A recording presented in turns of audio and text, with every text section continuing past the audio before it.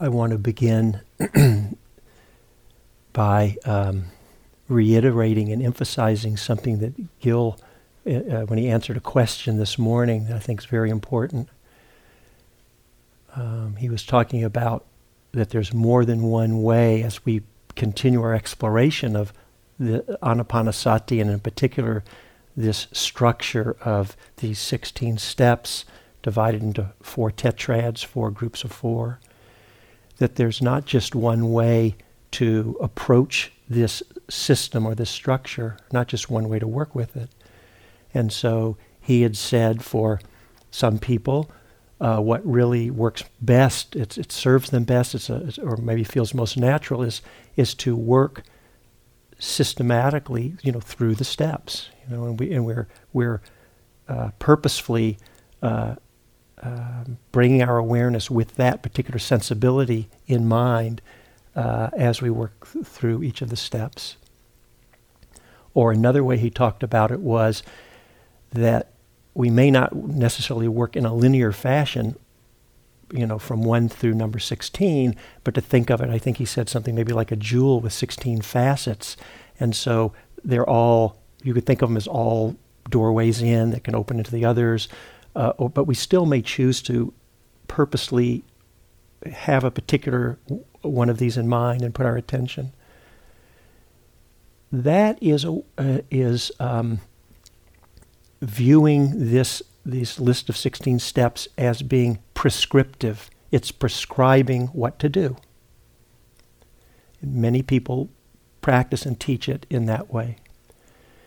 And then the other way he was talking about is, instead of prescriptive, it's descriptive. It's describing what happens, the natural unfolding, just by the simple practice of mindfulness of your breathing. By keeping it simple like that, it's a description of at least one of the, perhaps it doesn't unfold exactly like that for everyone, but of a possible progression or unfolding.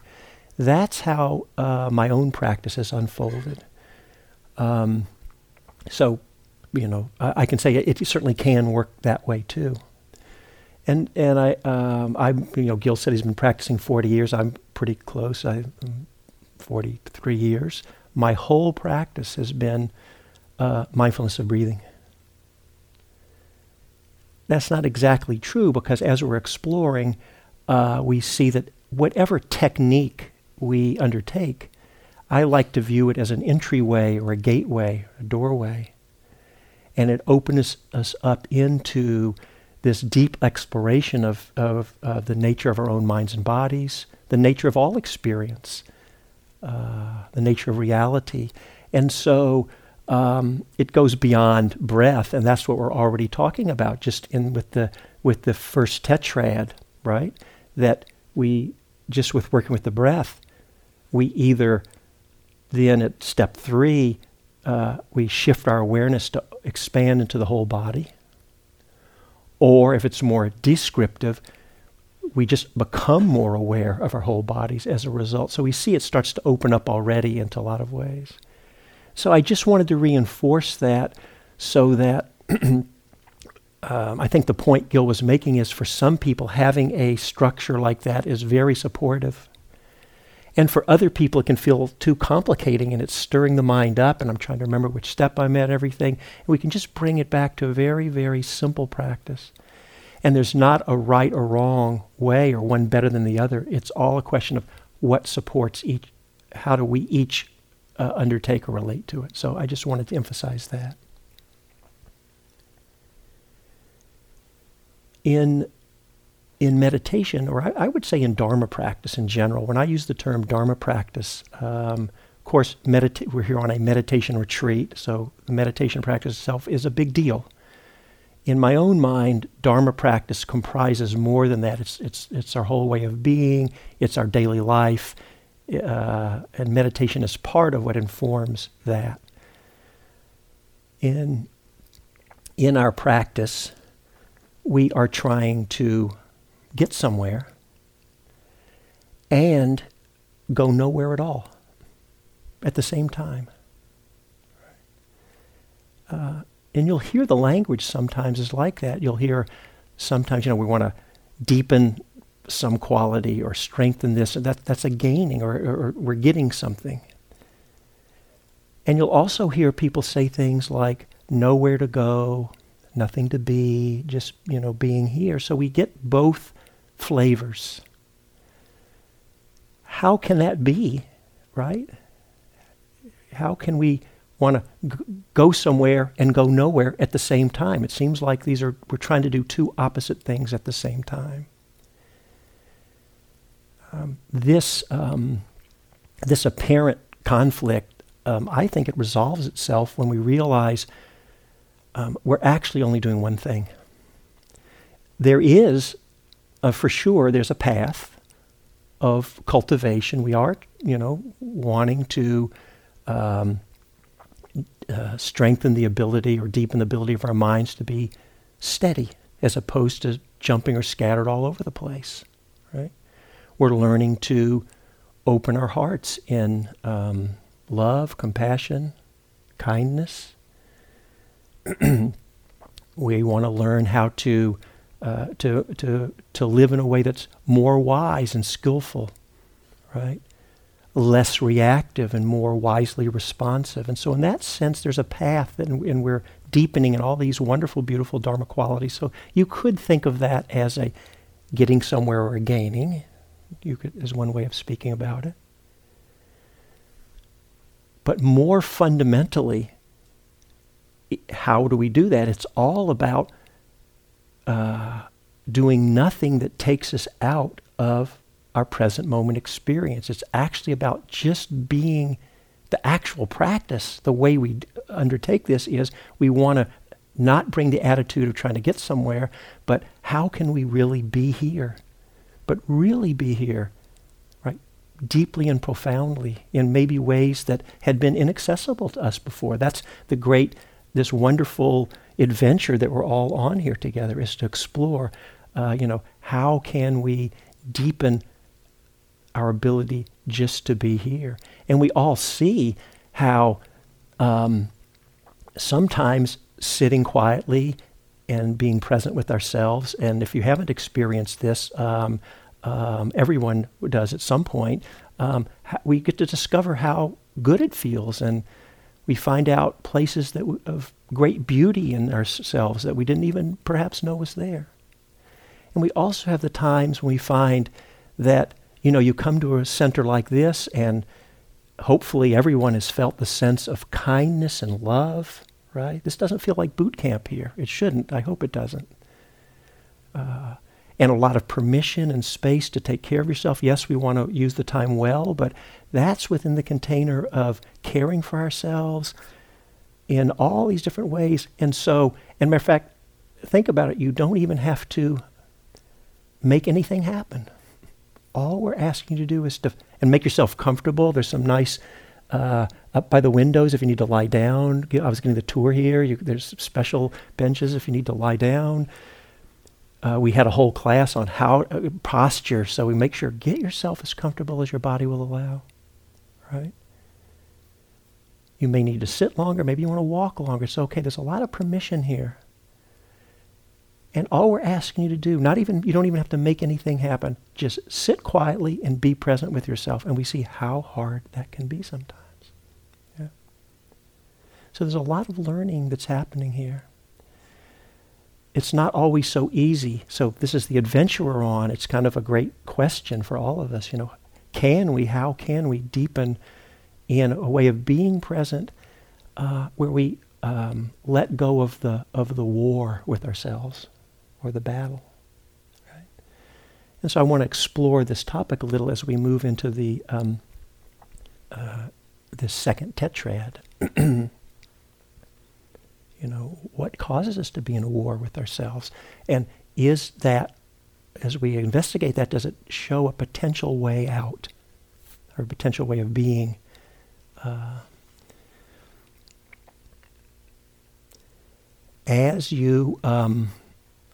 So what we want to do then is, the question then is, since we're not trying to it's okay to want to get somewhere, but the attitude we want to bring is a sense, so we're not over-striving, we're not getting tense, is to be present.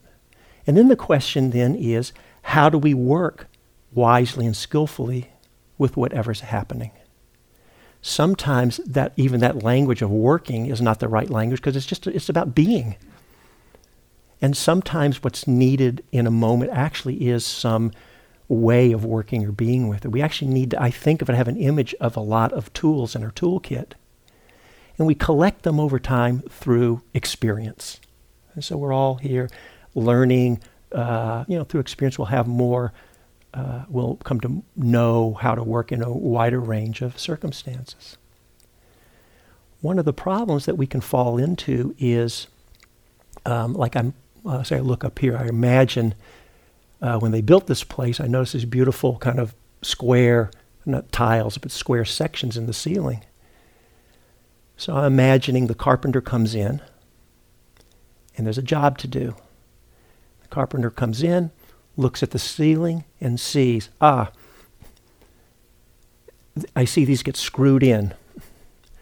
Carpenter doesn't throw a fit saying, I wanted to saw something. And this takes a screwdriver. It's all ruined. The carpenter just moves in, and with experience doesn't even have to think, right? At first, if you're an apprentice, maybe it's like, well, how do you put this in? Somebody else shows them. You learn. With experience, you see what's needed, and you apply it. You're not judging the task before you, right? But what is it that happens for us? We come in to meditate, say, or on retreat. You sit down. We think it's great when we're concentrated, the body's at ease, those pesky old psychological wounds are not coming up or whatever, right? We all know what's a good meditation period. We all know, right? Basically, it's judged by, because it's very pleasant, we would say, right? What's a bad sit? We all know, right? We're judging it because it's not going our way, or when it's difficult, we think it's all falling apart. It's not falling apart. There's actually no such thing as that. There's only what's happening. And so if you can't concentrate, if your body's aching, you want to care for your body and not hurt it, so sometimes we need to fix it and all of that, or you're dealing with your worry or anger or shame or grief or whatever it is, it's not going wrong. It's just what's happening in the moment. And so then the question is, well, what do I need? Do I need a screwdriver? It's not, I need to be in a different room. I don't want to work on these panels. Actually, the carpenter, that's my analogy is breaking down. The carpenter might have that option. Say, Joe, come here, take the panels. I'm going to varnish the handrail. Okay. If you come and sit here, you're making a choice, right? And unless you choose to get up and walk out, you're working on the whatever. How can we learn to be with that? If you keep meditating, your ability of your mind to be more settled or steady, we sometimes use the word concentration. That word concentration, it's nothing wrong with it, but it has a lot of different connotations. The word samadhi, it actually has the meaning of undistracted. So I'm going to keep saying concentration just because everyone uses the word. It's not my favorite, but they didn't ask me, the early translators, so we're stuck with it. But I mean undistracted. The ability of your mind to be steady and undistracted will grow. During those times, that's what your experience is presenting you in the moment. So you just can keep it simple. Stay with your breathing, and you just continue with that. Right? Very simple. That's what's happening in the moment. And there's a lot more that can be said, and we work in the interviews. We say a little bit here about how do we work as that process deepens and unfolds about this concentration. It's a whole realm that can open up. It's a lot. You don't have to turn to another kind of practice called insight meditation. I mean, you can. There are lots of, most of the ways it's taught is that, there's kind of practices we call insight. You just keep with what's before you in the present moment. We're in the structure. I'm just talking because of the spirit of what we're doing here. When your mind's settled and concentrated, you stay with that, and you take the concentration as far and deep as you want to go. On its own, without you doing anything to make it happen. In case you haven't noticed, you'll soon find out. There will be many times when you cannot concentrate. Your body's going to hurt. Or emotional, or psychological things. All this other experiences are happening. Rather than struggling to try and get back to the concentration, all we have to do is stay attuned to what's happening in the moment. Your experience is serving up exactly what you need. You're on the insight side of the practice. And so during these times, then, what we need the tools. We need to learn how to be present with this. How do I let go of my suffering? Right? We say we want to be free of suffering, and we want to understand our suffering. How is it that you understand something? Well, it's through, coming to know it, experience, right? How are you going to understand your suffering? Well, you have to suffer. Yeah? Don't go looking for suffering, right? I'm of the school of thought of err on the side of comfort and care for yourself. I think that contributes to a sense of ease and relaxation. You don't have to go looking. It's going to find you. Yeah? Isn't that true? It finds all of us. So we have plenty of opportunities. Don't worry, you'll get plenty of opportunities. And when you're on, I call that you find yourself, it's a little bit of an artificial way of talking. You're leaning on the concentration side or leaning on the insight side, but just as a way of speaking. And so we don't want to miss the opportunities that are there for us. And I'm really serious about that. We want to see these as opportunities. If we want to make shifts in the habitual or conditioned patterns of our minds, change the conditioned patterns, and ultimately, hopefully, maybe even transcend our conditioning. How can you get at your conditioning? You cannot see it directly, right? Where is it? It's not, you can't. You can only get to it indirectly when you bump up against some experience and it lights up some, neural pathway or whatever, and there's some reactivity that you maybe hadn't seen. Now we want to view that as an opportunity. If we can hold everything with an experimental attitude, the experimental attitude is not afraid of anything that might happen. It just opens up to, what is happening, and let me learn how to be with it or work with it most skillfully. Yeah. And so then we hold it with that. Again, you don't have to go, if there are respected paths of practice that actually seek out suffering in order to work with them, and so some people practice that way, and it's great. It's a whole path. However you choose to practice, but you'll have plenty of opportunities, and let's hold them as opportunities, and then we can learn to be relaxed around them, not be so reactive. Oh, my retreat's falling apart. What happened to my concentration that I had yesterday? Or for some of you, when am I going to get this concentration I keep hearing about, whatever? And then, on its own, without you doing anything to make it happen, or you may choose to shift your emphasis, things will settle out the next afternoon, the next sit, the next day. Your body's more at ease. The emotional roller coaster is kind of settled out. You can concentrate. You're back on the concentration side. Then that's what your experience is presenting you in the moment. So you can just keep your back simple. You're staying with your breathing. And then we just develop. And by doing this way, I think you really get the best of all worlds. We can take both the concentration and take it as deep and far as you want, out of an attitude of not having to get anywhere. Right? It's all about just being here. But we get that. And we get all the flowering, the blossoming of insight sides too. And so in this way we learn.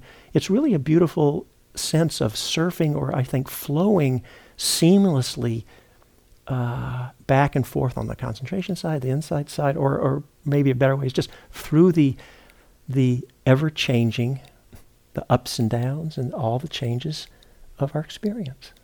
And we learn to find the freedom, the liberation, the equanimity in the midst of it all. So that's a simple way to kind of hold it, as another kind of way to frame how we're talking about working with this anapanasati. So part of what happens as you start to, as you keep meditating, you will find times when you're more concentrated. That's settled or steady. How will you know when you start to become settled, or, for those of you who maybe haven't had that experience yet, you're new and wondering what that's going to be, you will know because you're having certain experiences that are telling you you're more steady or concentrated. And so it's highly individual, highly individual, but I'll name some of the common kind of experiences that can happen. You might start to have experiences of more stillness, calm, peace. Some people quiet. Some people might start to feel quite expansive. You might be wondering, what's that? But you can have an experience. Your mind, your body just feels expansive. And when it happens, it'll be clear. You can start to have very pleasant experiences arising. Oftentimes, you feel them in the body. For some people, it feels like energies are moving in the body. And it can be quite strong for some and dramatic. And for others, maybe not so strong, or maybe it's not such a movement, but just a feeling in the body. Or this pleasant experiences can be, maybe we don't know, it's not so obvious that it's in the body, maybe it's more mental, not sure where it's located. We're just having this pleasant experience. And then there's some other things, some people, most don't, but some percentage of people might see lights. Most don't, but a few people might hear some sounds. All kinds of different manifestations happen. And this pleasant experience, there's a word, this is actually I'm moving to so we have the first four elements that Gil was talking about in the first tetrad. As we move to number 5, there's this word in Pali, piti, that's generally translated as rapture or bliss. There are other translations too. And so it says, breathing in and out, I experience piti, rapture or bliss. My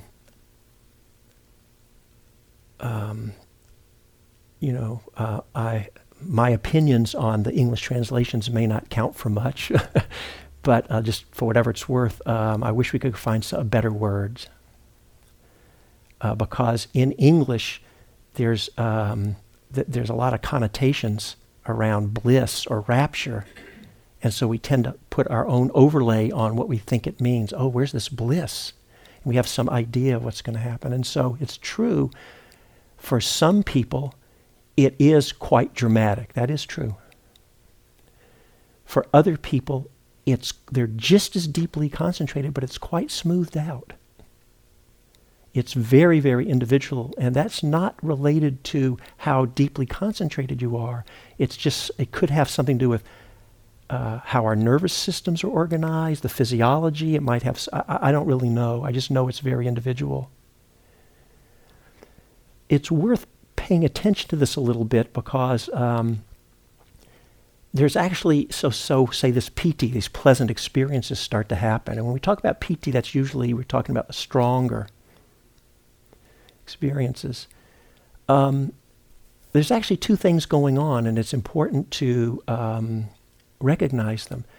There's all the, say whatever, you're having energies, good feelings in your body, this warmth, it's just very pleasant, right? It's not a bad thing.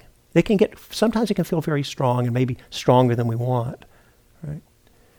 Right along with that is just the undistractedness itself, the presence, the clarity of an undistracted mind. And they're not the same thing. And so when these things start to happen to you, even just a little bit, don't stir your mind up and make a big project about it.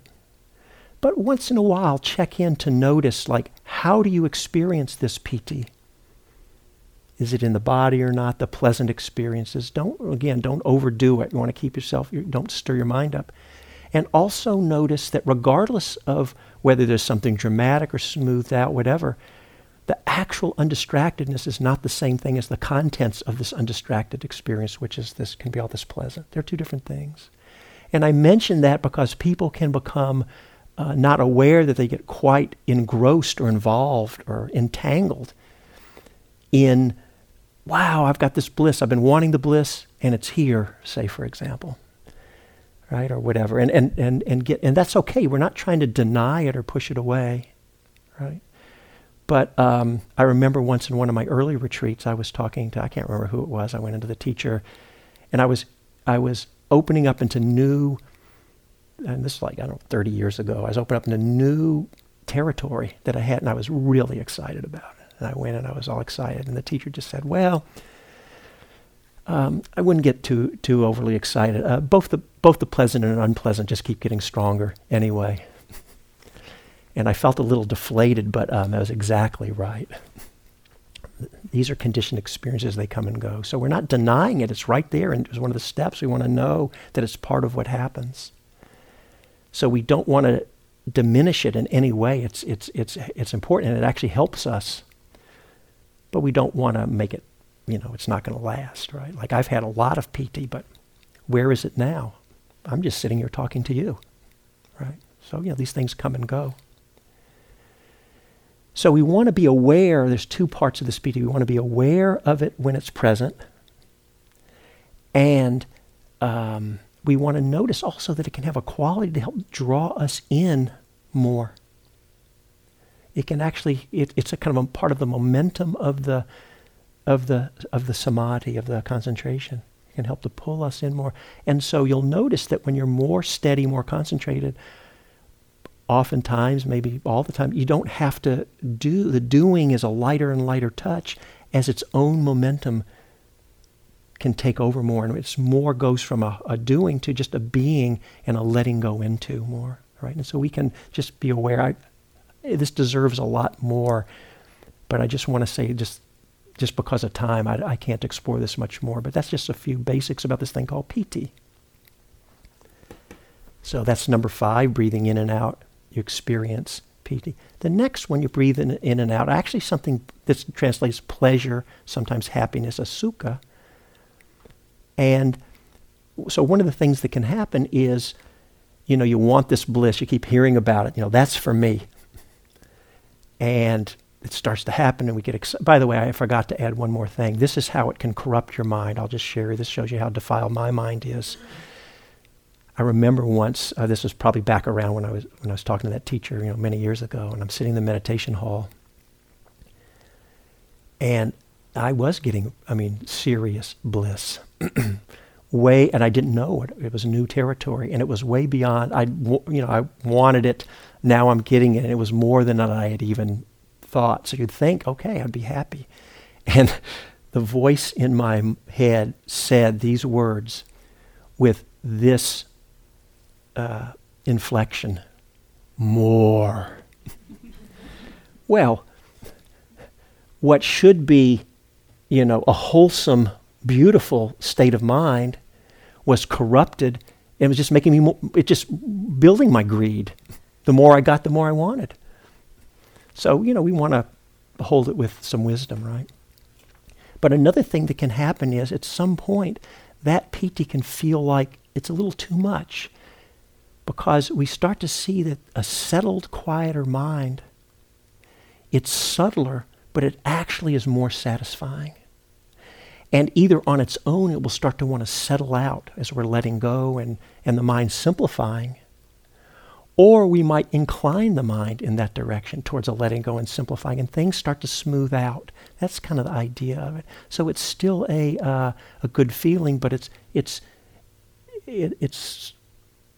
smoothed out, I would say, there. So that's why instead of rapture or bliss, it might be talked about as pleasure or happiness.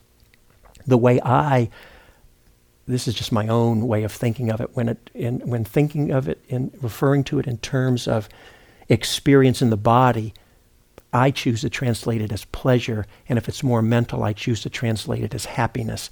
I don't know what, the Pali scholars might do about that, but that's my own way of thinking of it. Okay, so breathing in, we experience this piti, and then it starts to settle out. We're getting subtler to a happiness. Then let me just name these next two together, and then I'll say a little more, because gets quite interesting now.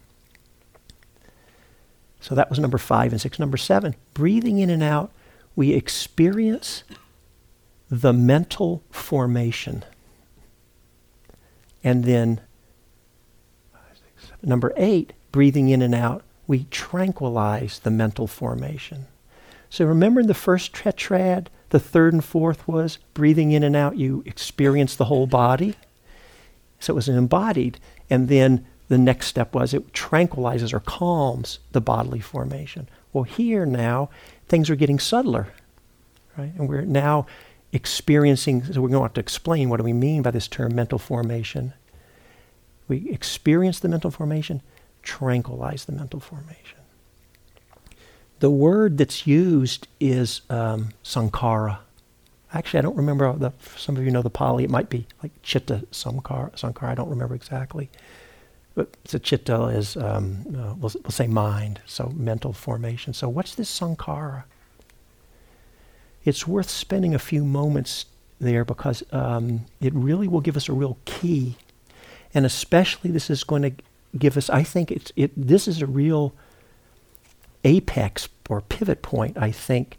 You could say for all of if we think of Dharma as a practice of liberation, this is giving us a real key here. Because one of the things, when Gil was talking about the first tetrad, it also says by fulfilling those first 4 steps, or by practicing them well, it fulfills the first foundation of mindfulness. Those of you who aren't familiar with all these lists, don't worry about it. Just keep it simple. All you have to do is relax and breathe. I mean, seriously.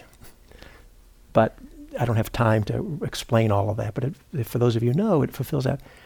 The second tetrad, when practiced well and cultivated and developed, fulfills the second foundation of mindfulness, which is something called Vedana, which is we translate as feeling. So I'm going to come to that in a minute.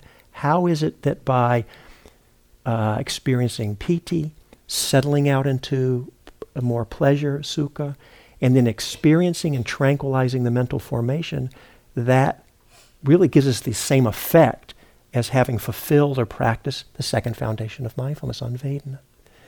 This is really, so if you've fallen asleep through everything so far in the talk, this little spot might be worthwhile just to, you don't have to memorize any of this, but just, see if any of it lands on your mind.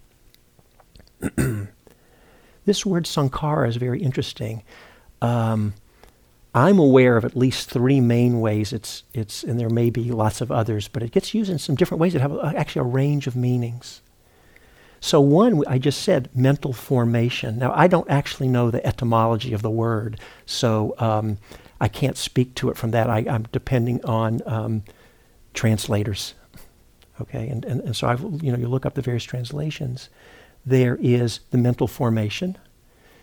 Well, what's that? That could apply to any thing that forms any mental experience, right? You could think of just anything in the mind. That's a very broad sense. So that's one way. It's often translated as volition. So that's intention or will, volition. Volition certainly is a particular mental manifestation or formation. And so there might be that's an important place to, that meaning is very important for a lot of ways of thinking and understanding Dharma. There's another way that I'm going to focus on here that I think is important, that I like, instead of mental formations, mental fabrications. And actually I've heard another term that I happen to like a lot, you don't hear as much, concoctions. What's that? So mental fabrications, it has the sense of we're creating something in the mind, right? This is a very interesting place to pay attention to. How we create worlds, create stories, create suffering, create create our experience of being oftentimes, right? I'll give you an example of creating your own reality. Have you ever, on other retreats, or maybe on this retreat, you're having a hard time? Bad sit. When is that bell going to ring? I'm not going to make it. You're struggling. And then this happens. You haven't even moved and you just go, ah. Ever had that happen? You haven't even moved. It's really an interesting place if it ever happens to pay attention to. You had a reality, this is terrible, I can't do it. And this isn't that big of a thing to happen. It's not very much. What's with that? Somehow that was a conditioning factor for your mind to let go. That whole suffering had been in your mind, right? Because you haven't even moved yet. Your knee still hurts, but somehow your mind went, because you can move or whatever, right? That's an example of we didn't even notice when we were caught in the struggle of having created kind of a reality, if you will. And then this happened, and the mind created, or it let go maybe. I don't know if it created another reality, let go. So that's an interesting place. Notice if that ever happens for you. Right? It's a good place to pay attention. Right? I'm going to come back to mental fabric, to sankharas, in a moment. But to really understand what it's talking about, I want to move to what comes to fruition or fulfilled through these practices, which is called Vedana, the second foundation of mindfulness. So what's that? This word Vedana, and then that'll help inform coming. But these mental fabrications and this feelings of Vedana, I think, inform each other and come together.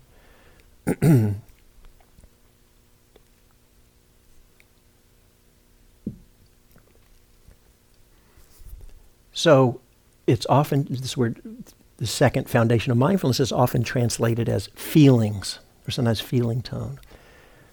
But, in ordinary English usage, the word feelings are more kind of like emotions or moods. I feel happy or sad or whatever. It doesn't mean that here. It's a particular way of organizing experience.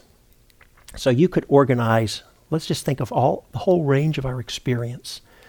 One way you could organize it, if you wanted to just categorize it, if you will, you could organize it by which sense experience we're having. So let's just think about it. There's visual, so it's coming through different senses, through the eye, auditory, smell, taste, what's called touch. That's all body sensations. Those are the main five senses. And then in the Buddhist understanding, the mind is considered a sixth sense door because there's mental experience that can come. It can be related, what happens in the mind can be related to the body, but it's considered its own sense door, right? So all these ways that experience can come in. And we can organize all experience if you wanted to. You could classify it. Oh, it's a visual image, it's a sound, it's a smell, right? All of our sensations or sense input or experience. Well, there's another way you can organize it, which Vedana is doing, which is saying you could organize all experiences as being pleasant sensations or experiences, unpleasant sensations or experiences, or the third category, there's some that are kind of in between. They're not particularly like for example, as I sit here and I'm looking straight ahead and a little up, and I'm just looking at the blank wall, a little section. I can see that it's white and it's a visual image, and it's not pleasant or unpleasant, right? You can get the idea. It's just kind of in between. Sometimes people will say neutral as shorthanded, but really I think the traditional language, it's neither pleasant nor unpleasant. That's what we mean. I'll say neutral for shorthand. Right? Why would we want to bother to categorize experience, particularly in this way? Well, this goes back to what we were discussing on opening night. If you remember, I gave a short little 5 minutes or less about taking refuges. And if you remember, I said, well, what's a refuge? A place of where we're okay, a place of well-being. And I was saying that, the idea from a Dharma perspective is the triple gem, those 3 refuges, is we're looking for something that's more reliable. What is it? And so this is a little bit of a repeat of that. This is important. What is it that not most of us, every one of us in this room are doing practically all the time? Whether you're conscious of it or not, and I hope it doesn't sound like arrogance for me telling you what you're all doing all the time. So you have to feel in and see, but we're moving towards or wanting to get more pleasant sensations or experiences, right? Or you want more of what you want to happen to you. And we're moving away from or trying to push or get away the unpleasant, right? And I said, I was trying to get a laugh. I didn't get one. I guess it wasn't that funny. But I said, there's no one here trying to have less of what you want and more of what you don't want happen, right? But that's an important place to look. And I don't think we're doing anything wrong. It really seems to be so deeply part of being a living being. I'm imagining if you had a single cell organism, and if it's one that doesn't like the light and you shine a light, maybe it kind of squishes away, or if it likes the nutrient, it'll kind of come. This is what we do. So I don't know that we're not doing anything wrong, but the problem is if we're not aware of these patterns, this is what makes the world go round. So I want to offer you an experiment to take away from, you can do it while we're sitting here if you want, but to do. Take some time, if you haven't done it, to watch your mind. There's a couple of things to notice. First of all, it might be noticing how much of your thoughts are some version of, am I okay? Am I going to be okay? How am I going to be okay? Why am I not okay? It's all worries, planning, strategizing.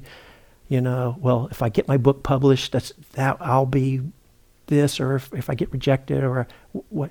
It's all really some version of like having the good and not having the terrible. Now, we don't want to lose wisdom. That process is doing us some good, right? So if the milk went bad and you smell it, that's unpleasant Vedana, right? Don't drink the milk. So there's all, or whatever, I don't know, it's just sometimes these goofy examples pop in my mind. You have to have that to function in the world. But the problem is we go way, way beyond that, and we create our whole reality without even realizing it, about our judging and comparing and making. We don't let things be in their own way. We make them into something, what we like, what we don't like. And our whole life is we're kind of like slaves in a way. We don't have any freedom. We're at the mercy, we're at the effect of, what would you say, the vicissitudes of life. And in case you haven't noticed, sometimes you get what you want.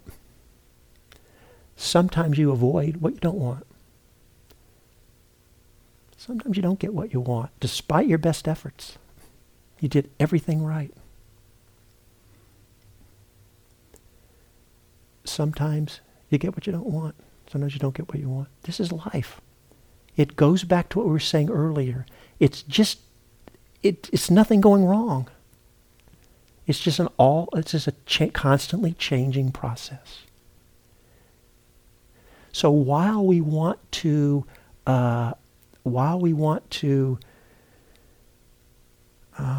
keep wisdom, or I should say discernment, so that we will make wise and skillful choices. We want to take care of ourselves. I know there's a story from Ajahn Chah. He was saying one of his young monks, they lived in these little huts, kutis, and a storm came and blew the roof in, I guess maybe thatched roof or whatever. So he had the little walls of the hut and half collapsed roof. Someone reported to him, Ajahn, this monk's over here and he's not fixing his roof. And Ajahn Chah went over and the guy's just still living in, when the sun would shine, he'd sort of scurry under the shade a little or to get out, but he just wouldn't fix the roof. And Ajahn Chah asked him, well, what are you doing? You got to fix your hut. And he said, well, I don't know what you want from me. You asked me to let go, and I let go so deeply. I even, I just accept this, and you're still not happy with him. And then Ajahn Chah said something like, well, why do you even bother moving under the collapse part here? And then he told him, you got to take care of yourself. And then he said something, I don't think he said to the monk, but in the talk said, some people can be so stupid like this. So I think the point is you need to live in a way that's skillful and right and take care of yourself. And that's not what we're talking about. We don't become passive blobs and just let, there's another story, comes out of one of the Hindu traditions. Somebody's walking up the hill and someone comes running down the mountain path yelling, mad elephant, get out of the road, mad elephant.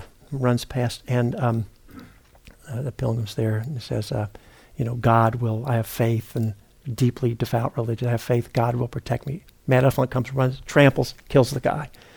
Wakes up in heaven. He says to God, what happened? I had faith in you. And God said, I ran down the road yelling, get out of the road, mad elephant. So we don't want to lose. That's not what we're talking about here. We're talking about the ways our minds create suffering. That's what this is about, and freeing ourselves from suffering. That's the unskillful, unhelpful, actually harmful or unwholesome aspect of being driven by pleasant and unpleasant experiences. And so you can see for yourself, the experiment is not, I got a little sidetracked, noticing how much of our mind is about strategizing, but it's really about having more of what we want to happen and not having, what we don't want to happen, right? And how much that of a suffering generator that is. So what happens now, if we understand what Vedana is and why it's important to pay attention to Vedana and bring our mindfulness right there, right? Because part of the teachings is that the suffering that comes from clinging, we'll talk in a couple of nights about the fourth Tetrad and, what's this non-clinging? What's a liberation through non-clinging? We'll just leave that for now. That's a big question. What is it that conditions the mind to cling? It's this word craving, tanha in Pali. Not desire. Some people think the Buddha said desire is bad, but that's not true. Desire, they talk about it all the time. Want to have a desire for, in a wholesome sense, right? For, to move deepen in the Dharma, for example. This is a particular kind of desire. The word tanha actually has, I think the meaning is thirst. That's a special kind of desire, thirst. When we're craving for something, that's what conditions the mind to cling, to hold on. I need this, or definitely not that, right? What conditions the mind for craving? It's this, it's this Vedana, because we're having these pleasant and unpleasant experiences, and we want more pleasant, and we sure as heck don't want, I don't want this knee pain. The reason we pay attention is because we start to make a shift. So, for example, I'm sitting right now with knee pain in this knee. And I'm not making any grand claims at all. Many of you are going to relate exactly to what I'm about to say. My mind is perfectly equanimous. I'm not saying I've never been reactive, okay? Until we're Buddhas ourselves, the potential for greed, hatred, and delusion is still there in our minds by definition. So, okay, But I'm just using an example, right? We can shift our relationship. It's not like, oh my God, and I got 9 more minutes in this Dharma talk, and God, if I stretch my knee out because I'm the teacher up here, that's suffering. I've created a world. I'm back into mental fabrications that came out of the Vedana. You can start to see if I quiet, not only do I experience it, so I have more awareness, but also it starts to let go. The 8th element, tranquilizing, calming this process of creating realities, concocting mental fabrications based on sensation. If I know it's unpleasant, then that's the question.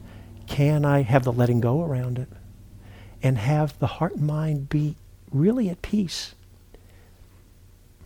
in the midst of unpleasant? So that's the experiment for you to do. Keep it simple. Just breathe, okay? On your own, if it's descriptive, as your mind settles, you'll have more times when you naturally notice all of these processes happening. Oh, it's unpleasant or it's pleasant. You don't even have to go looking. Oh, the mind's reactive. I can't let go around it, or oh, maybe I can't, whatever. Or you may consciously decide, I want to investigate Vedana, and so that's more of the inquiry and investigation aspect, rather than it just happening as a fruit of mindfulness of breathing. You decide, I really want to explore this, and then you'll consciously turn to it, and that's a whole important piece that we'll have in our toolkit also. When do we let it just naturally come to us? When are the times when we really want to look? And so you need to have both aspects, actually. Consciously turning to the insight side. Even if you think, I really want to do concentration, we want to be able to turn to it. Right? And then we start to learn and learn to let go. If what you find out is you can't let go around it, it's okay. I mean, it's suffering, right? Maybe I shouldn't laugh, right? It's suffering. But you're learning something. We bring the experimental attitude. And even if we see I can't let go around it, it's either telling us this is actually beyond my capacity, if I'm really honest with myself. Not judging what I should do, but it's too much for me. I'm going to stretch my knee out. That's not out of aversion, that's out of wisdom. Or we start to learn, this is like we were saying earlier about we're on the inside side. We start to learn, or at least bump up against or explore, well, is it possible to let go of my suffering around this or not? So we're not driven by the Vedana. By bringing the awareness to it, we're not, it's pointing, right, to where we can look. So next time you're suffering, the invitation is to just check out, if you can remember. Is that suffering having to do with somehow cannot find the equanimity or the liberation in the midst of this experience because the mind can't let go somehow? Right? Just look to see. Oh yeah, why am I suffering? Because I can't take it anymore. Oh. So, and then we start to expand our circle to include more and more and more of the experience of our lives. Right? Did I use that image of us sitting in the center of the circle? Have I used that? Oh, nobody's answering. Well, here's the image. Imagine yourself, there's a circle, and there's you sitting in the center, and the circumference of that circle encompasses, it contains all of the your experiences, every experience of your life, everything within that circle is experiences that you can be at peace and equanimous in the midst of, in the face of, pleasant, unpleasant. If it gets strong, too strong, it goes beyond your circle. It's beyond the capacity you've developed to find the place of peace. Right? That's the image. I made this up. It's not like a sutta or anything. So I actually don't know what the Buddha would say about it, but think about it. I like to think of Dharma practice as two things. One is it's slowly expanding the diameter of that circle to encompass more and more of our life, at which we rest clear, equanimous, with quiet minds and open hearts. Right? That gets bigger. And maybe the definition of a Buddha is there is no edge, perhaps. And then when we put it into practice, the practice is knowing which side of the circle you're on. That's the discernment. Because what happens sometimes is we think, okay, like I remember once, I haven't done a lot of real long sits, but I've done a few. Longest ever sat. People have done a lot longer than this, but as 3 hours. That's a chunk. And I remember the first time I did it, and I knew, I could feel, just somehow felt like it was going to happen. It wasn't like I'm going to do it, but it just felt I'm just going to sit. And as I got more into it, I got afraid. It's like, oh, I'm really, it's happening. And I went through all this, sitting. And for the first hour, I can sit hour and a half. I've been doing a lot of years. My body doesn't bother me. 2 hours, it hurts. 2.5 hours, it's really hurting. And then I was at 2.5 hours, and so then, again, this is the defilement of my mind. I thought, I'm going to bag 3 hours. Can you believe it? I mean, what's with that? Where's the wisdom? But I wanted to be able to say I'd sat for 3 hours. Well, that last half hour, I was just toughing it out. I was just shaking to make it through. No equanimity. I was getting through it. Where's the learning? It was just gritting my teeth and hanging on. So, okay, I chose to do it. Now I get to say I sat 3 hours. But it was on the other side of the circle at that point. I could have got up. And other times, it's well within our circle. We really could find the liberation here. But we think it's too much. And so, okay, we miss an opportunity. You stretched your knee out and really you could have worked with it. So part of the skill is not only expanding our circle, but learning more where we are in relationship to really what we can work with, and not being afraid. And of course, there could be a gray zone too.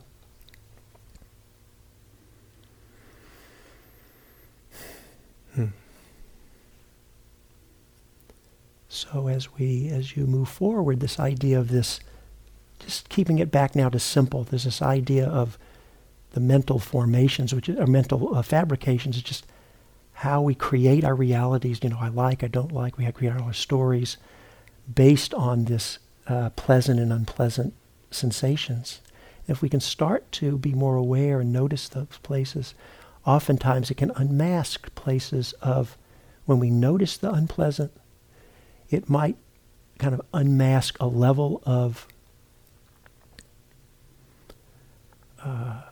aversion that we hadn't noticed. Or if we notice it's really pleasant, sometimes it can reveal a level of clinging or craving that we hadn't noticed. And so we can just use it in a simple way like that, just to help illuminate and form our practice.